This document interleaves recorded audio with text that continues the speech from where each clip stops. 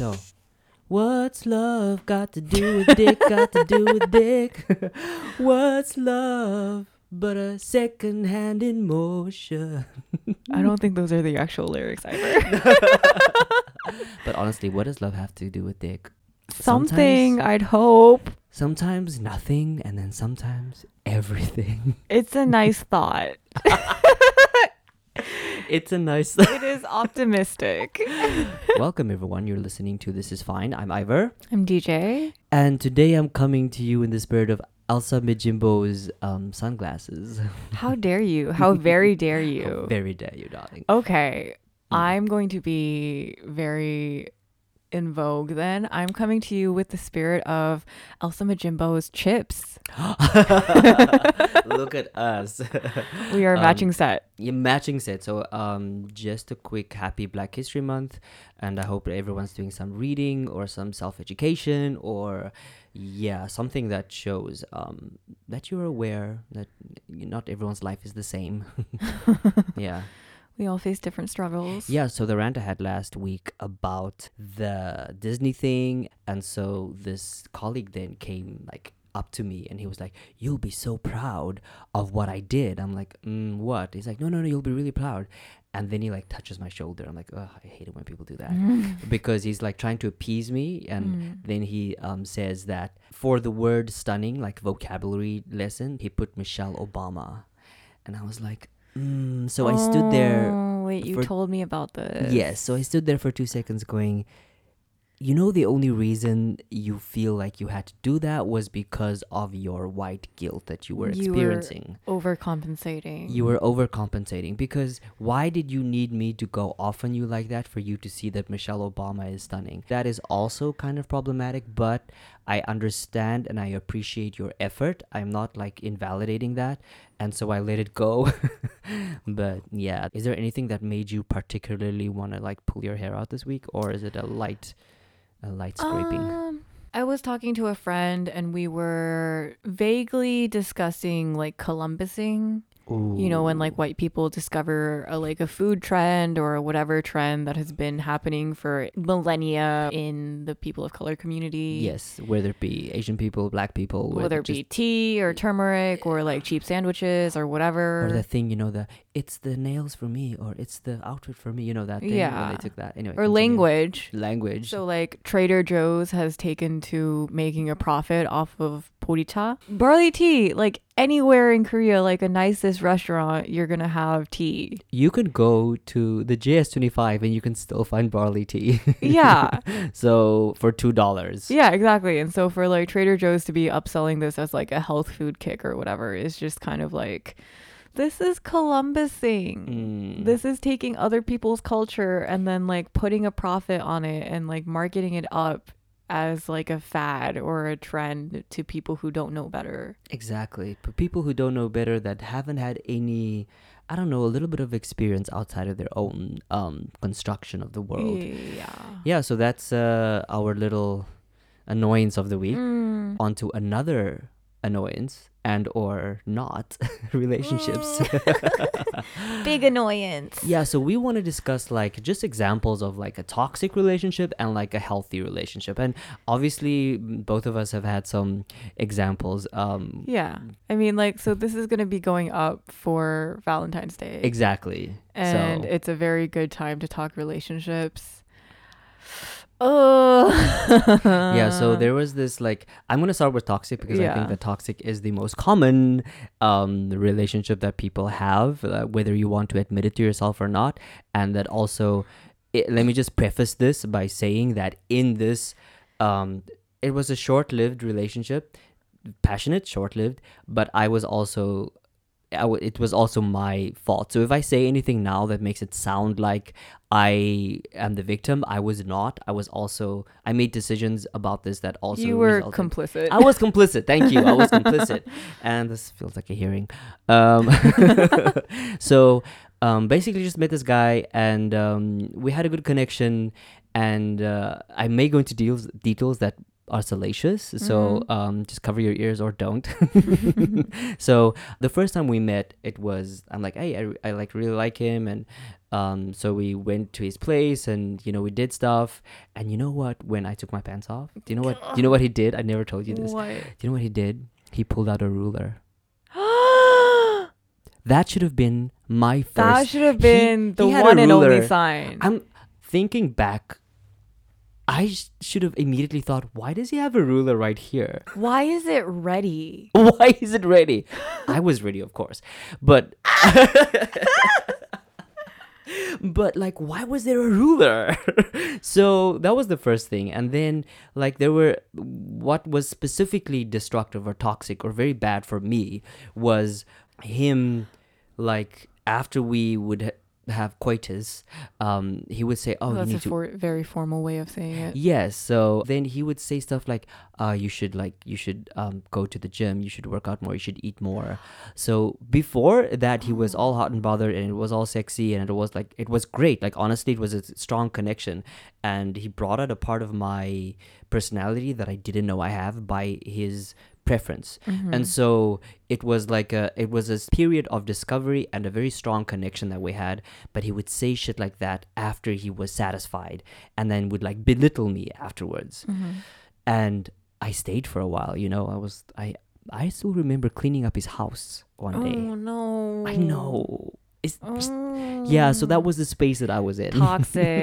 Toxic. So yes, I've only told you this the side that makes me look like the victim, but I also said some nasty stuff to him. Like, after that, when I realized what was happening, I became equally as toxic to get revenge, and that does not two wrongs don't make a right, honey. No, it doesn't. So I'm very much like aware that it was also my fault as much as it was his.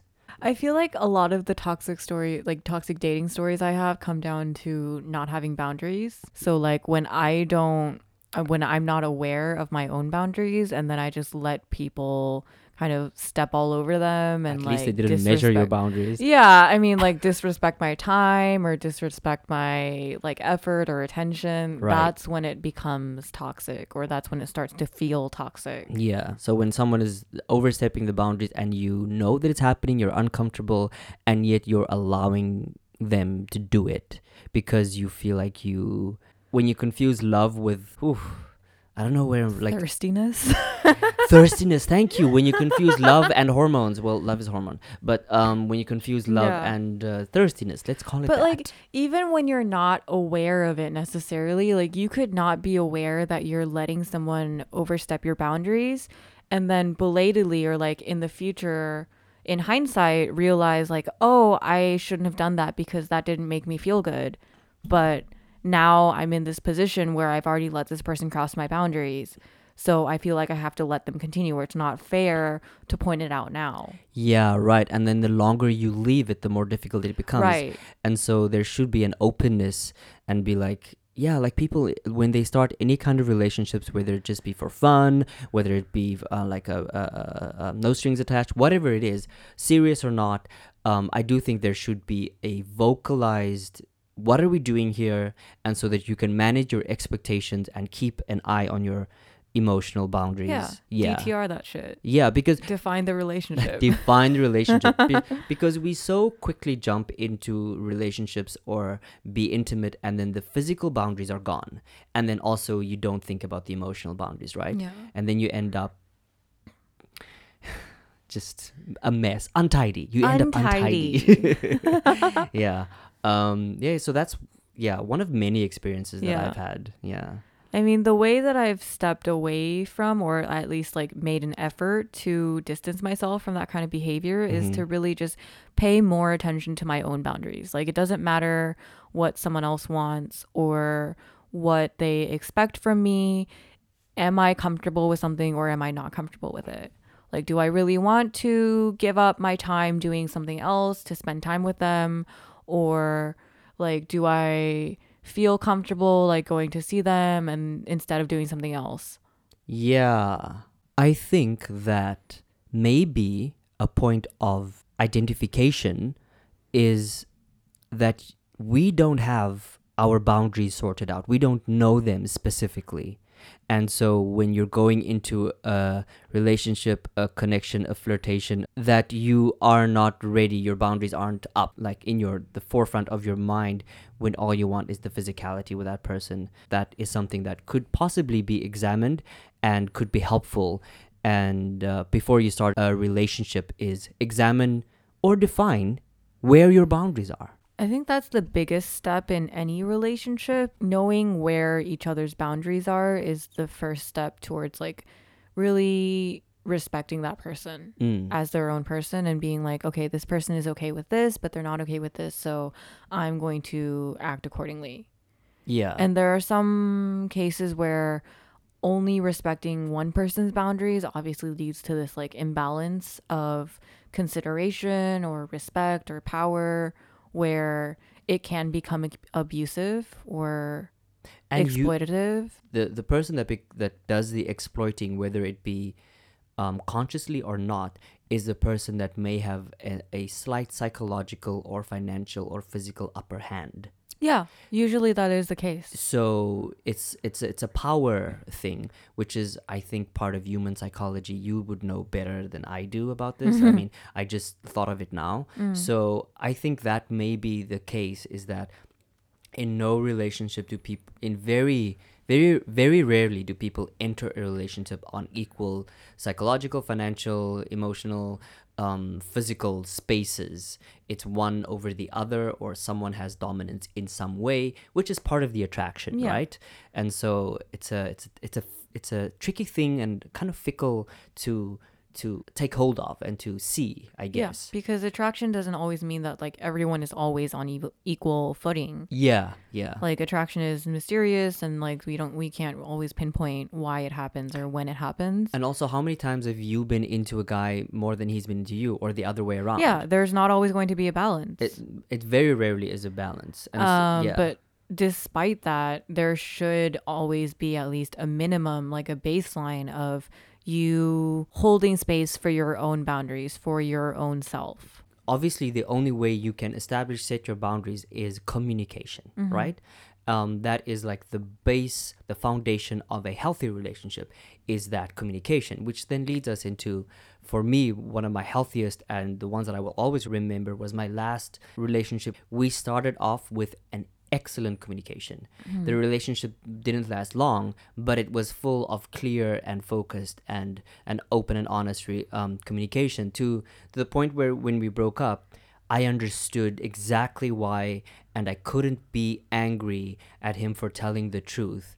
And so there was this kind of feeling of like, you know why you need to let go. You don't want to, but you understand why you need to. So it's the sad, bittersweet kind of thing, and be like, you know what? I'm happy that I got to experience a mature, open, honest, communicative relationship compared to just like guessing games and that kind of stuff. And so that's like one of the people, like those relationships that really did change also other areas of my life. What about yours? The relationship that stands out to me as like being a healthy relationship is one where I did not have to play guessing games. Like you said, like we were not like playing games or like playing chicken about like who more, or like leaving the other person in the dark about like this is how we feel about some issue or like something that happened.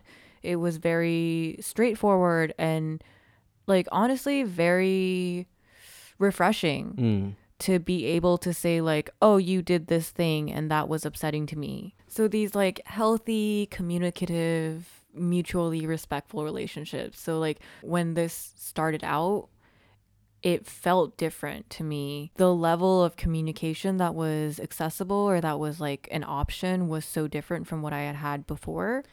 Right. And it feels like, is this normal? Yeah, exactly. Even negative feelings I was able to express to this person, and they wouldn't take it like out of control, or they would be like open to listening and then giving their thoughts instead of like blowing up at me. Or ghosting you, or deleting or blocking you. Do you know how many times that's happened? So I mean, like, what are some signs to you of like someone who is open to entering a healthy relationship? Someone who, when they feel insecure, they express that, and also in a way that is adult.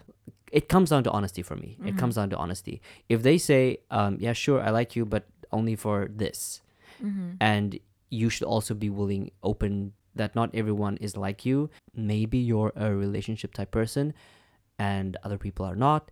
Like, trying to match the two is like rolling dice. Yeah. You just have to keep trying.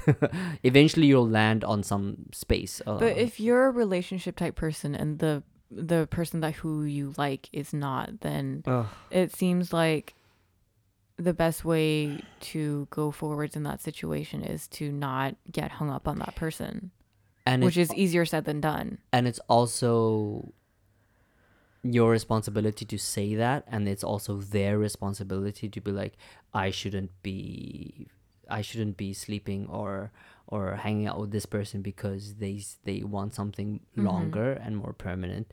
And because no matter how much you as the other person says that, oh, I can do this, I can do fun, you can't. You're like, oh, I can compartmentalize. Like, no, you can't. You can't. When things are physical, it often becomes emotional for at least one party. I think that's one thing to remember going into relationships. Right? Yeah. It's very rare that people are on the same field. Some people are just feeling it out. Some people don't know what they want. Some people are very specific with what they want. So matching the two is not as easy as a Tinder super like. It really isn't. The number of dating apps is very deceptive. Yeah. And at the end of the day, it all boils down at some point, if they've been around long enough, it all comes down to a quick meetup, you know. Isn't that the culture we live in? I mean, although, like, I did listen to this podcast, right? And so this girl was saying that I think it was American Life, and this girl was talking about like how she had such difficulty like dating, and all of a sudden, the past year, like every guy that she went out with was like, sure, like he wanted to like date her, and they wanted to like live together and all this kind of stuff. And I forgot what the term was called, but like, it's like cuffing, but they added COVID to it. Like, people knew it was COVID, so they know that they couldn't like date around, sleep around, and have fun. So they were just cuffing for the COVID period. Yeah. And this was an actual like thing that was happening in the States, and I'm sure many other parts of the world. I'm sure here it's happened too, because it's just safer to be with one person. Just for everyone's safety, it's just safer to be with one person. So that was quite interesting, is to see that little phenomenon, like a pandemic partner. Yeah. A pandemic partner. What a great label. So we should probably go into tips. So I think for me, like, identifying toxic relationships really goes into like, do you feel respected or not? Ooh, by the other person? Big one. Like, there are minor things from like showing up late and not respecting your time to just like really showing you that they don't care about you as a person. Yeah, like, they don't care about what you want or what you're trying to do or how you look to other people. They're just like on their own thing. You know what's very difficult for me is being gay in Korea, and where most men are closeted. Right. So you're always going to be someone's secret for the most part, you know, and it even extends to you don't get to meet their friends. So it's a very like sensitive and a very dangerous and precarious kind of space to be in for, I would say, a foreigner, if you're going to be dating Koreans, which I didn't know that I liked Korean men until I got here. I was like, yeah, I'm screwed. Because there are like then fewer signs that you can judge from. It has been a test on my resolve, my endurance, and my ability to compartmentalize. I was forced very much to be like, you know, I told you about this one guy I was with, was like extremely wealthy. Like, he's like 28 and he has like a 3-bedroom house on top of a hill, and it's massive, and everything is his and it's new. And that's very rare for a Korean, right? Unless you're very wealthy. And so to know that I am only there in between him, boyfriends, and I never get to meet his friends, even though I know who they are. I never get to be a part of someone's life. And that's a very difficult thing to overcome, is when they don't want to share their friends with you, That's the first sign, honey Yeah. child.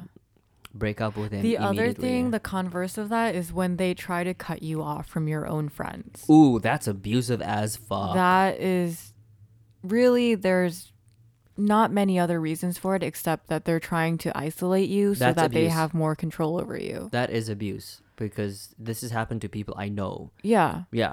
That's abuse because It happens so frequently. they want to control Exactly. how you think. And that's the first way to abusing someone, is controlling the thoughts you think. That's gaslighting 101. Gaslighting 101, turning you against your friends, turning you against your family, emotionally manipulating you. Making you dependent on that one person to Mhm. think, oh, this is the only person that will ever love me. This is the only person that understands me. Completely 180, distorting your perception of love. Exactly. Yeah. Not even just love, distorting your perception of reality. Oh, yeah, definitely. Making it so like you don't trust your own reasoning or that you don't trust your own decision making. Oh, that's powerful. It just hits home. Mm. I mean, I've never been in an abusive relationship, but I've known people that do. I'm very like self-aware, so I would never. That's what makes it dangerous though, because you Yes. don't have to be, you can be very emotionally self-aware and be caught kind of off guard Yeah. and still fall victim to emotional manipulation. So it's not like falling victim to emotional manipulation means that you're less self-aware. Yeah, that doesn't mean that at all. I do want to say that, and for people listening, that I think that you have the capacity to be abusive. Therefore, it is your responsibility to be extremely vigilant with how you treat other people and have a moral code of just a simple general respect that I do think all our parents try to teach us. Don't do shit to other people that you wouldn't want done to you. Oh, that is just... That is so simple. 101. Just don't be an asshole. If someone says they don't like what you're doing and you are in a relationship with this person or you just care about this person, then that's a good enough reason to not do that. Yeah, and I do understand like people becoming defensive, because when you say I don't like what you're doing, the other person gets on the defense because now you feel like you've done something wrong. Yeah, they're like, "Oh, but why?" But why? And then you can explain and you can like justify things. Someone saying I don't like what you're doing doesn't automatically mean that what you're doing is wrong. And that doesn't mean they don't like you. Right. But that does give you reason enough to be like, oh, what am I doing? From that person's perspective, what could it look like I'm doing? Should I not do this? Yeah. That's enough justification to reflect. Reflection. What did we do? Maybe romantically, like connecting mental health and romance or like relationships. What do you do if you're in a relationship to keep your feelings from like destroying things? Because I have that problem. Counterproductively do not pay attention to them.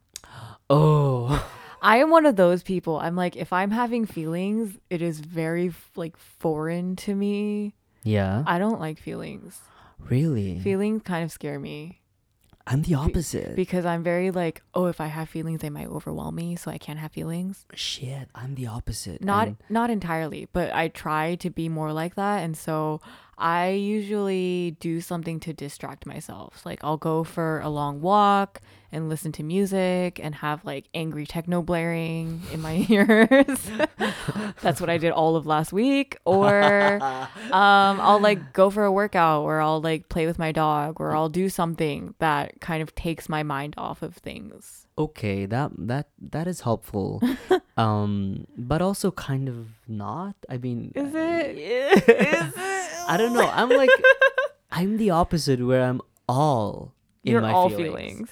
And I have to fight myself from expressing these feelings to that person, because I know like I'm very proud of who I am and how far I've come. So I stand up in who I am, and if I'm expressive, then I am expressive, and I also know that there is someone that is receptive to that. Right. Now, for the most part, for most people, that is a turnoff, a massive turnoff.